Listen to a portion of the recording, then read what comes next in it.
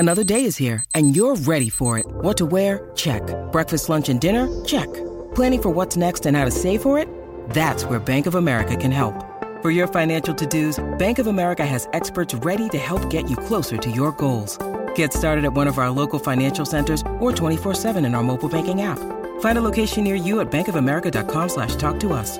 What would you like the power to do?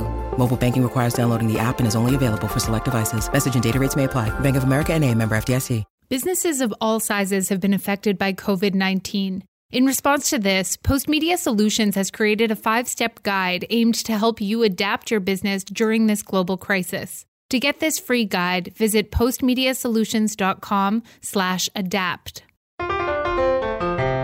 Canada's real estate market was one of the safest bets you can make when investing in a pre-pandemic world. But how will residential and commercial housing and property fare in a post-pandemic world where people are rethinking where they live and work? I'm Emily Jackson, and you're listening to Down to Business. This week, we're joined by Murtaza Haider, professor of real estate management at Ryerson University's Ted Rogers School of Management and a columnist at the Financial Post. He joined me to discuss commercial real estate, a rethinking of the suburbs, and how the pandemic will affect rural and urban markets across Canada, which saw a record decline in home sales and listings in April. What's your reaction to the pandemic's impact on housing so far? As is the case with most economic recessions, housing sales and prices do not walk in tandem, or at least the magnitudes are different. Just like job losses, in recession, you see humongous decline in sales, very large noticeable declines, as is the case with Toronto with 67 to 70% decline year-over-year sales in April. But prices, housing prices are like wages. They are sticky. They do not decline by 50% to 30%. And in our case, as we see, at least for the Greater Toronto area, housing prices have remained stable, even the average prices. So if you were to standardize the type of housing, you say, well, I'm going to compare apples to apples, and I'm going to keep the constant quality, constant size of housing that is similar in quality and size. If you compare their prices, in fact, they went up in April slightly in 2020 compared to 2019. So the bottom line is, don't expect the prices to have a precipitous decline just because you see a precipitous decline in the number of sales. Right. So that slowdown isn't going to have an immediate impact on price. No. And the other thing is the listings are down, because when the listings are down, which means that there's fewer products available to purchase. So not only the sales have gone down, now there are fewer products for purchase. And even if there's a decline in the demand for housing, they're still chasing, but those who are interested in buying are chasing even a smaller subsample of housing available to buy. And therefore, from a competition point of view, the competition remains intense because the product on the market is much smaller in content, in numbers than before. So now, how long will this last? It could last for an unpredictable period. It all depends upon how quickly the market recovers. Now, in the past, when we have economic recession, and usually we have come out of it in 2 or 3 quarters. But this is not an economic recession. This is caused by a pandemic, and by all accounts, we don't expect a vaccine for it this year, maybe not even next year. And then the experts are telling us that even with the vaccine, as is the case with measles, we may not be able to eradicate COVID-19, which means that we will be living with it for a very long time. So the question then becomes how quickly we will be willing to embrace the risk and say, you know what, this is it. Life must go on. We will not remain in hiding for an extended, undisclosed period. We will learn to live with COVID-19 and resume economic activity. And if that were to happen, this would happen probably starting in June and July, and things would start to pick up by the end of this year, unless something drastically different happens. And therefore, one would expect the housing prices to actually be slightly higher this time around next year if the economic activity resumes as is expected. Right, the classic supply and demand equation there. Now, Canada's housing market has been considered a pretty safe bet. People have been calling for it, the bubble to burst, if you will, and that just hasn't happened, due in large part to both immigration. We're getting a lot more people in Canada, and jobs. The job market has been good. People are still employed. Now, the pandemic's effect on immigration remains a bit of a question mark, but jobs have definitely taken a massive hit so far. 2 million jobs lost in April. April, another 8 million Canadians have applied for the individual emergency response benefits with the government. How safe is the real estate market given these two factors as you're looking to the post-pandemic world? In the post-pandemic world, I see job losses to be large and remain as such. A lot of people who have been laid off will be called back to work once the economy resumes, but many will not. So you start thinking through it. For example, the restaurant industry tells us that they had about 800,000 job losses because of COVID-19. And they also expect about 1 in 3 restaurants that are closed today will never open or reopen, which means that some of those layoffs will be permanent. So if you think through the kind of jobs that will be lost permanently, you come to the conclusion that they are not going to be white-collar, service-oriented, knowledge economy jobs. People are working from home. Actually, people with computers and information technology are putting in more hours now than they were before. So there's no expectation of job losses happening on the knowledge economy side of it. The job losses expected to be bigger in magnitude will be on the industries that are service industries, such as restaurants and hospitality. And the question that I ask myself, if someone is a daily wage worker or someone who is working on the lower income strata, are they owners or renters? And my assumption is that they're predominantly rental households. So the bigger impact of job losses would not be on the owner-occupied housing. I would expect to be larger on the rental housing, such that people would lose jobs. And as they have been laid off, they would not be able to go back. And if they are renters, they would not be able to pay rent. I expect rents to be showing more fluctuation, more variance in the next 6 months than housing prices. Now, what could that mean for condos? I know a lot of renters do live in condo units, especially in Canada's major cities. What do you think this will mean for condo prices? There's been some indications that they have not been as strong as single-family homes. Yes, so condos have obviously been seen as an investment vehicle. Remember, when the Great Recession happened in 2007-8, some established channels of investments, they just disappeared or people had lost confidence. So people are not investing in the equity market in the way they were doing it in the past. So they found a refuge in housing markets and started investing in residential real estate as an investment tool rather than investing in equities or fixed income products. With that in mind, when you look at condominiums and you ask yourself, condos also have a significant portion of renters, but these are renters who are paying in excess of $2,500 for a typical one-bedroom unit. And they're not the ones who are likely to be facing long-term job losses. The bulk of renting happens in purpose-built rentals. Right. So if you look at Toronto, for instance, the majority of renters are in purpose-built renter buildings.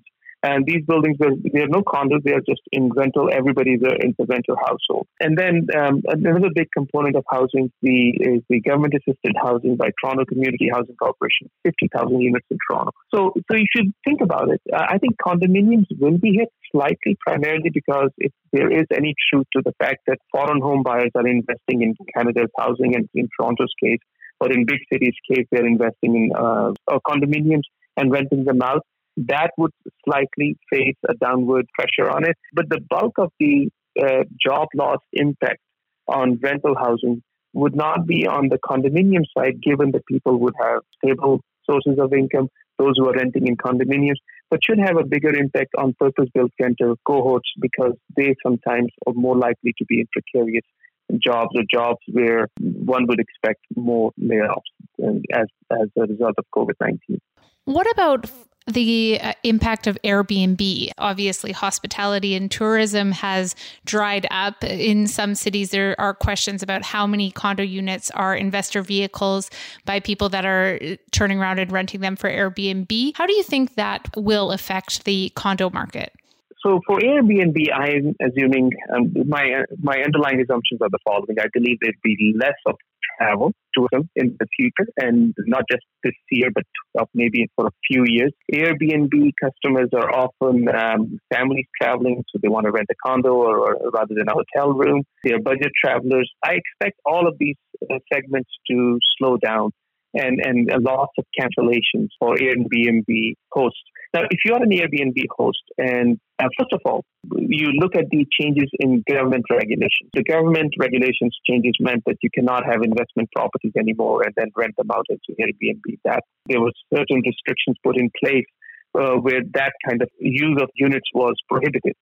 Once it's prohibited, those units are then returned to long-term rental. And now with COVID-19, I would believe that if a unit could be rented for long-term rental, there will be an increase in the supply of long-term rental units as a result of COVID-19 because they would not be available on Airbnb and other short-term rental platforms, which means that an excess of supply for rental units should have a further downward pressure on rents in the future.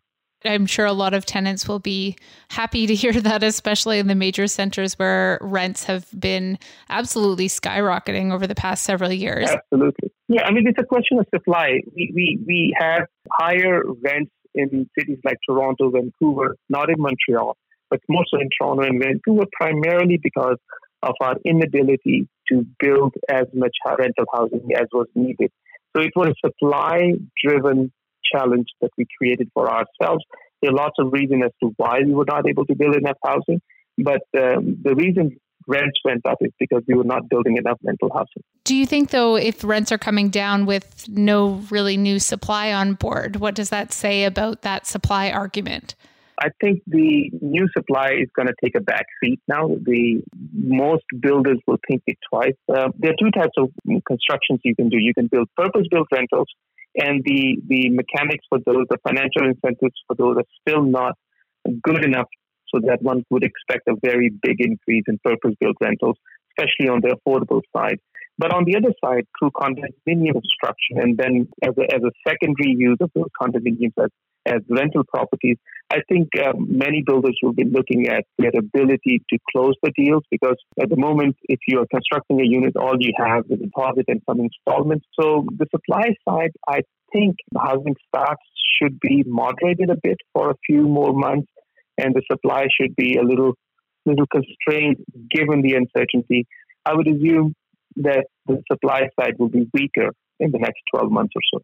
Now, shifting gears to talk a little bit about rural areas, what do you think the pandemic will mean for smaller centers? Will they make a bit of a comeback if people are able to continue working from home? Perhaps people are looking to get out of the city after several months being trapped in a smaller place. What are your predictions there?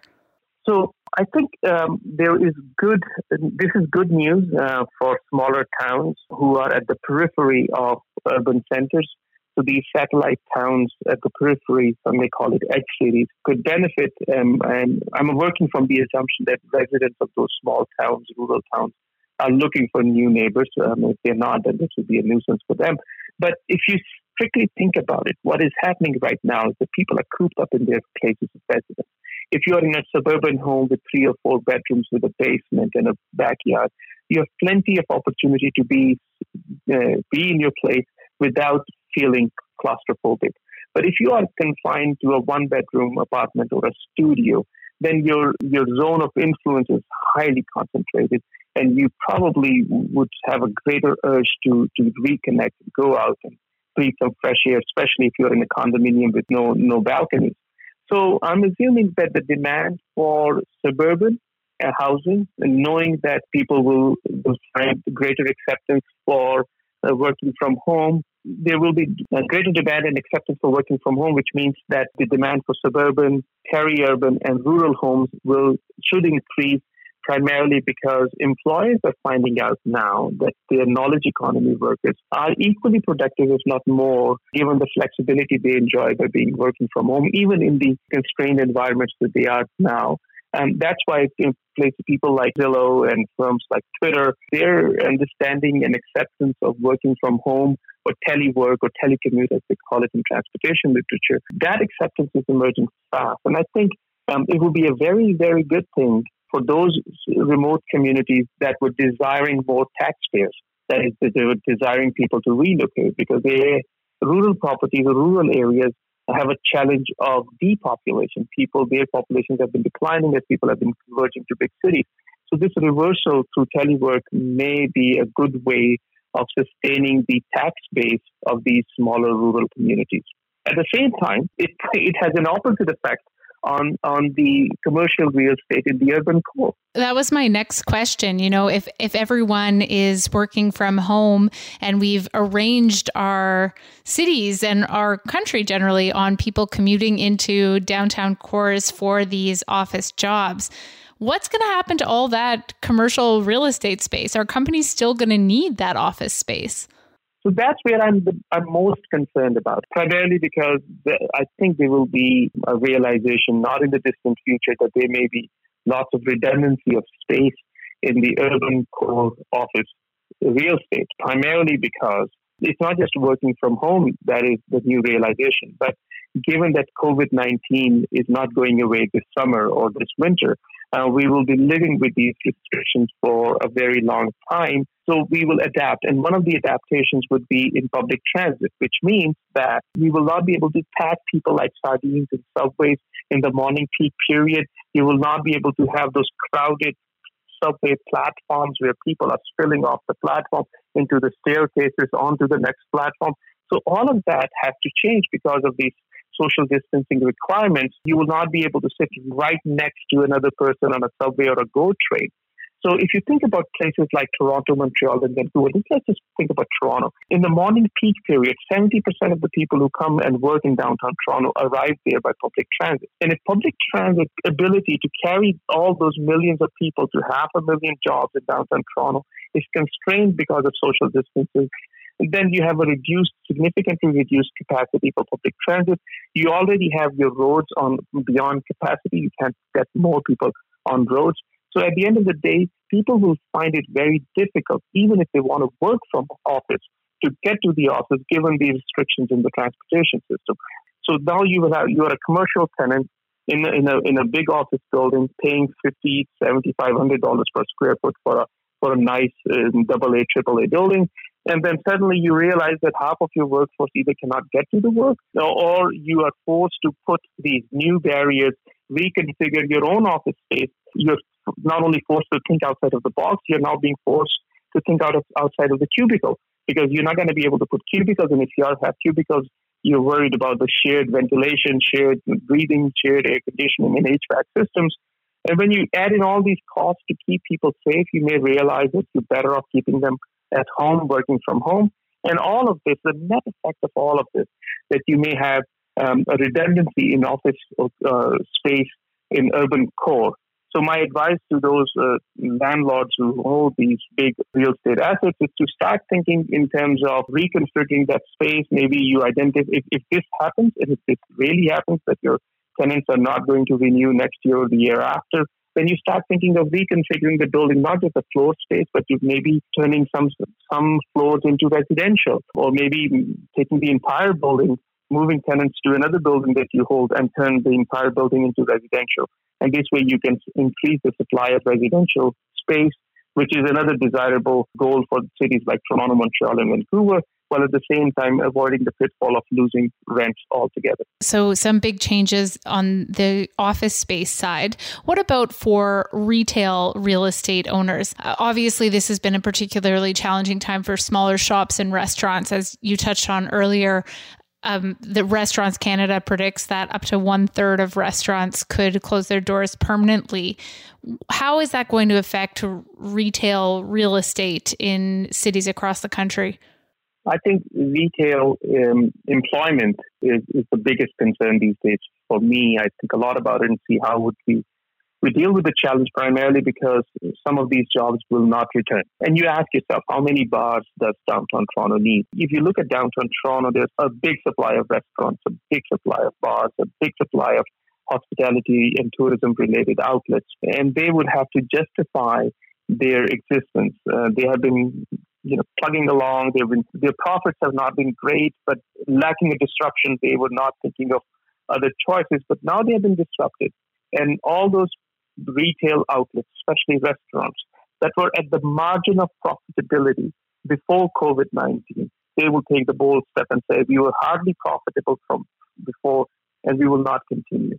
Now, then if this were to happen, think about it, you will have a large number of storefronts that will be boarded up. It's not that if I am a restaurant owner and I cannot continue to run my business, I close my restaurant. It's not that my landlord would be able to say, well, there's an application from 5 other people who would like to take up the space. So if I shut my business down, the landlords have to realize that the number of people or businesses interested in occupying that space at the same rent, that number is also shrinking very fast. So in the long run, or in the short run at least, we may face the prospect of a large number of retail outlets closing. And the streets and facades that we very much love and that define our cities, the downtown streets, the downtown retail space and the restaurants, if every other store or every third store is boarded up, it would be a very tough situation for those, not only those who have lost their jobs, but it would actually change the face of our cities. So they would not be as attractive as we are used to.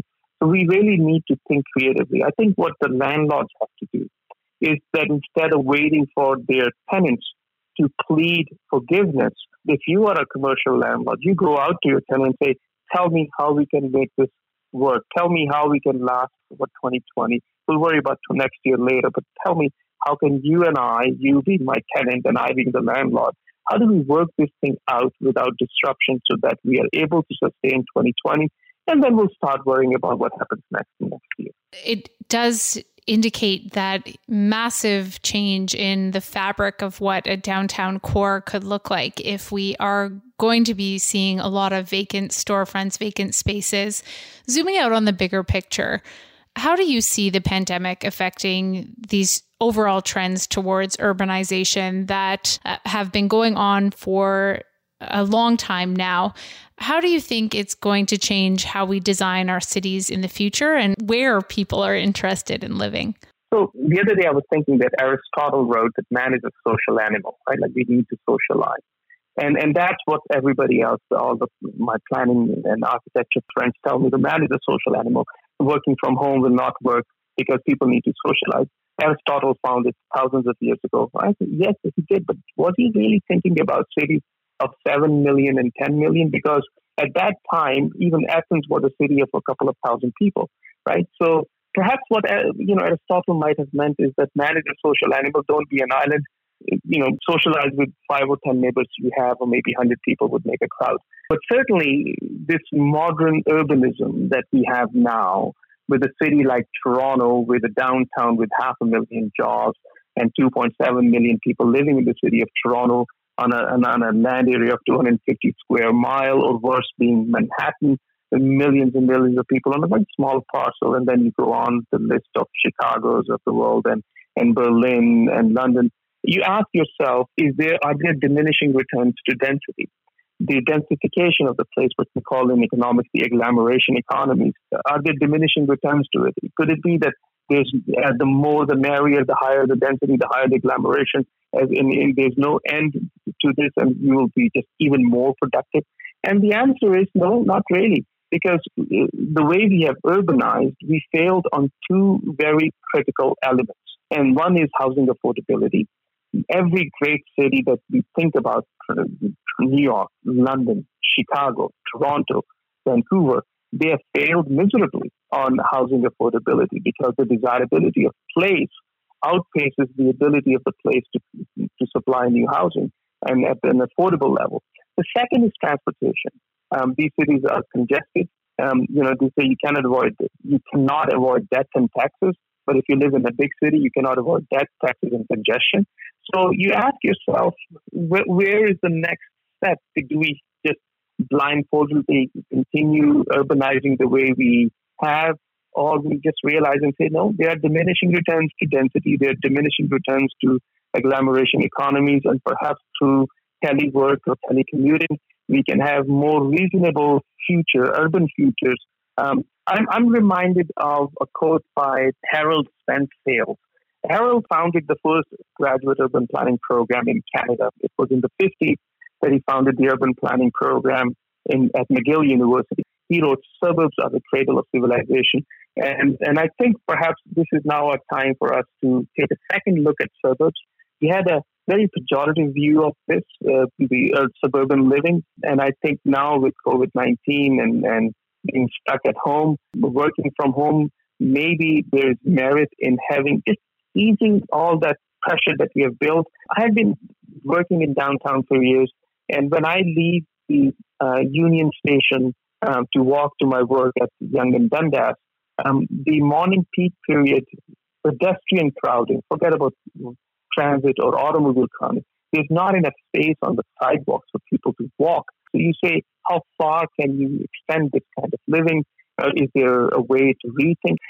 You can find communities that allow you to live healthy, prosperous, enjoyable lives closer to nature without having this desire that everybody should find their 500 square feet in downtown. Murtaza, thank you so much for taking the time to join me today. I really appreciate it. My pleasure. Great talking to you.